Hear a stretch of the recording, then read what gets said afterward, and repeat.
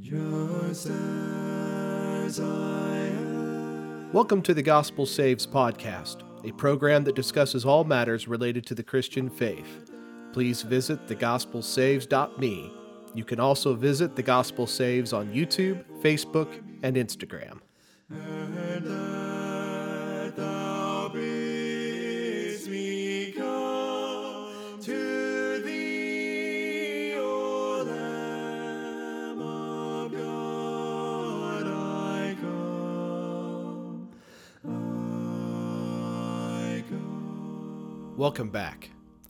We've been talking about the problem of evil, a problem that has been described as the most difficult issue that believers in God face. As I quoted on an earlier episode, it's created more doubters, more skeptics, more atheists than any other issue that faces believers in God. To answer these questions, I am appealing to the scriptures, trying to understand what the Bible has to say about evil. On our last episode, we talked about how God is good, how everything he created is good, including a beautiful gift which we call free will. We know free will exists because of the choice God gave Adam in the garden. He gave him the freedom to choose from every tree to eat except for one, and if he ate of that tree, he would die. But we also know free will exists based on our own experiences. In the concept of free will, we see that God did not create evil, but rather he created the possibility for evil. So in giving us that freedom, he created the possibility, not actual evil.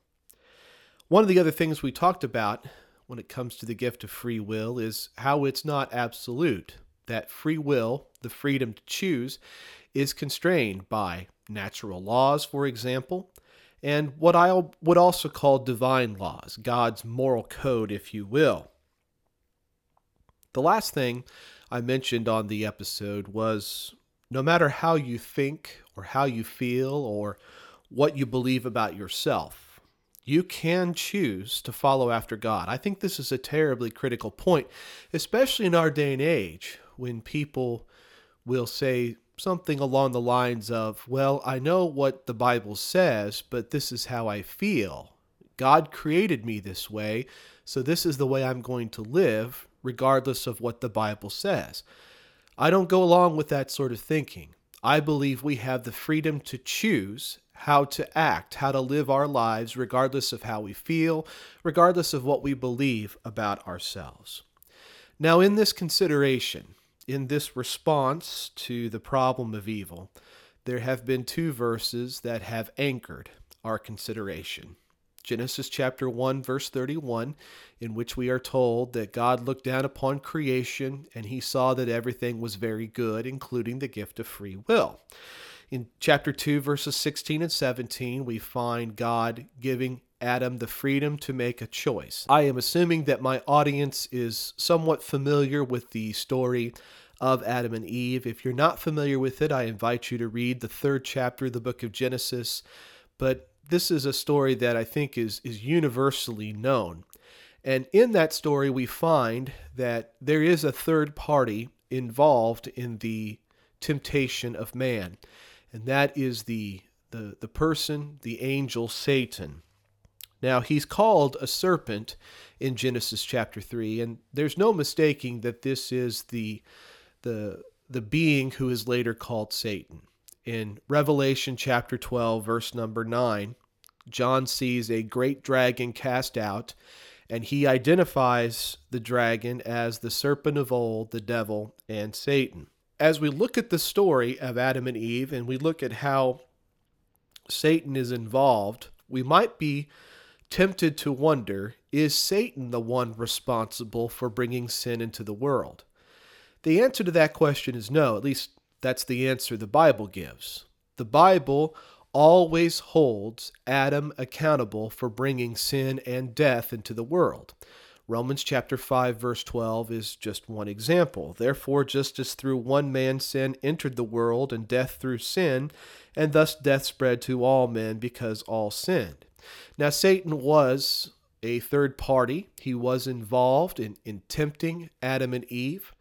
But as far as responsibility for sin goes, that responsibility falls on the shoulders of Adam.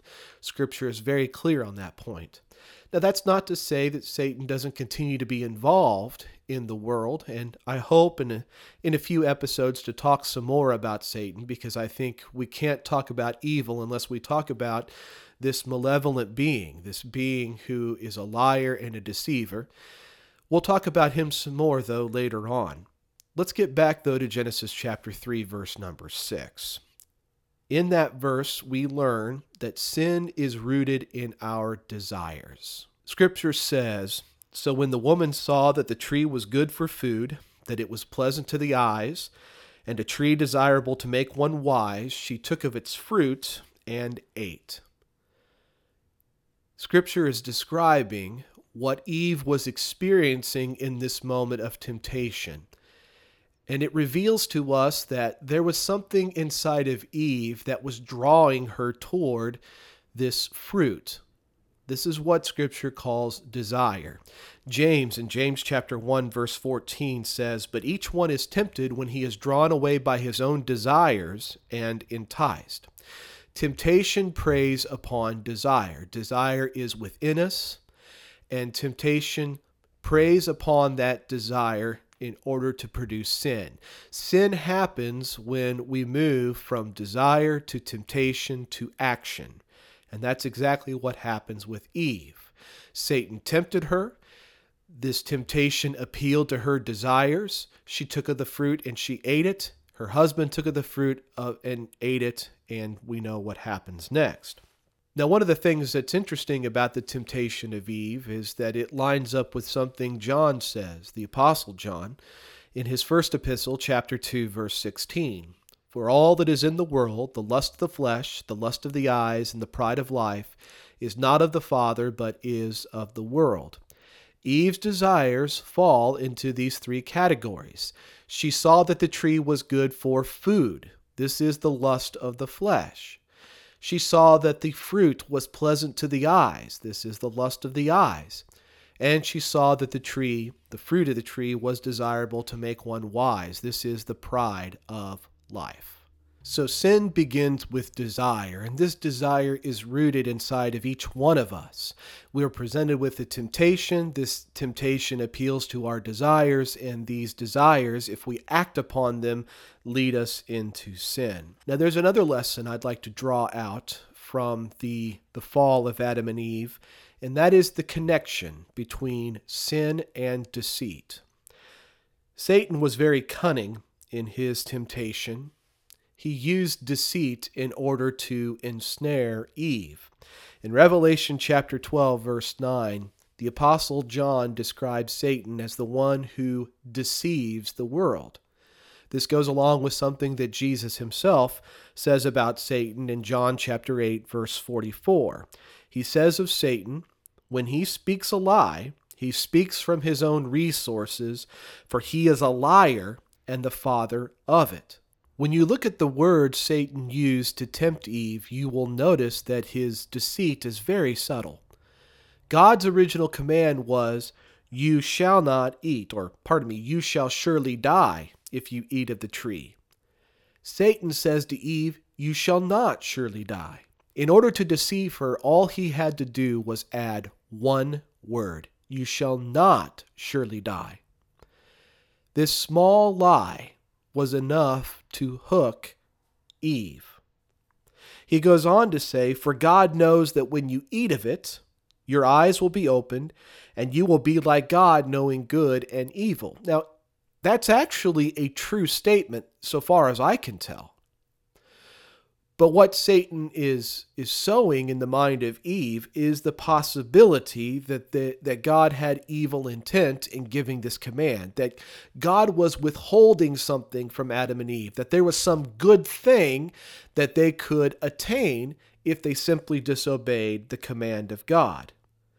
Satan spoke the truth, and eating the fruit did exactly what Satan predicted, but he sowed seeds of doubt. His lie said, "You will not surely die. Here's what will really happen. You'll obtain something that God doesn't want to give you." So he implies that there's evil intent on God's part. What did they learn? What did Adam and Eve learn as they took a bite of that forbidden fruit? Well, Scripture tells us in Genesis chapter 3, verse 7, that the eyes of both of them were opened, and they knew that they were naked, and they sewed fig leaves together and made themselves coverings. The first thing they learned was that they were vulnerable. They were naked. And this may be tied back to the consequence God warned them about should they eat of the fruit. "In the day you eat of it, you shall surely die." The awareness of death, the awareness of their own weakness and vulnerability came rushing upon them. And that's a bit of speculation on my part, but it seems to fit with our own experiences and what we see elsewhere in the Scripture. Another thing they learned was a sense of shame. What was the first thing they did? Well, they tried to cover their nakedness. And this is one of the functions of a guilty conscience. For the first time, Adam and Eve experienced a guilty conscience and the shame that comes as a result of making a mistake. And we all understand that. We've all experienced that sense of regret and guilt for doing something we knew we should not have done. We know there are things we should not do, and yet we do them. What comes as a result? Regret, guilt, shame. So they tried to cover their nakedness. And as we'll talk about in the next episode, their conscience became guilty, and that activation of the conscience is a very important part of this story, and we'll talk more about the conscience in the next episode. So sin is indeed the ultimate deceiver. So what can we take away from sin's entrance into the world? Well, as we've talked about, God is good. Everything he created is good, including this beautiful gift of free will. Although Satan was involved in the fall of Adam and Eve, it was their desire for what was not rightfully theirs, which led to their fall. In the end, sin deceived. They did not become like God. They became like God in one sense, in that they could discern the difference between good and evil, but they were not like God in entirety. Instead, we became aware of our own vulnerability, we learned shame and death, and our conscience was activated, especially that guilty conscience. Now, in closing, I just want to remind us that what we lost in the garden is restored in Jesus Christ. In the latter chapters of the book of Revelation chapters 21 and 22, we see that in Christ all things are restored, that in heaven all tears are wiped away. There's no more death, no more crying, because all those former things have passed away, and God makes everything new. Also in heaven we see a river flowing from the throne of God, and next to that river is the tree of life, and its leaves are used for the healing of the nations. So what we lost in the garden is restored in Jesus Christ. We can once again have communion with God, and all of these sorrows and pains, all of the suffering, are taken away in Jesus Christ. This is what we have to look forward to in eternity. Thanks for listening to the Gospel Saves podcast. If you found this program useful, please visit thegospelsaves.me to find blogs, videos, and Bible studies. If you enjoyed the music on this podcast, please visit acapeldridge.com. You can also find Acapeldridge on Apple Music, Google Play, Spotify, YouTube, and Facebook. May God bless you as you seek to know His perfect will.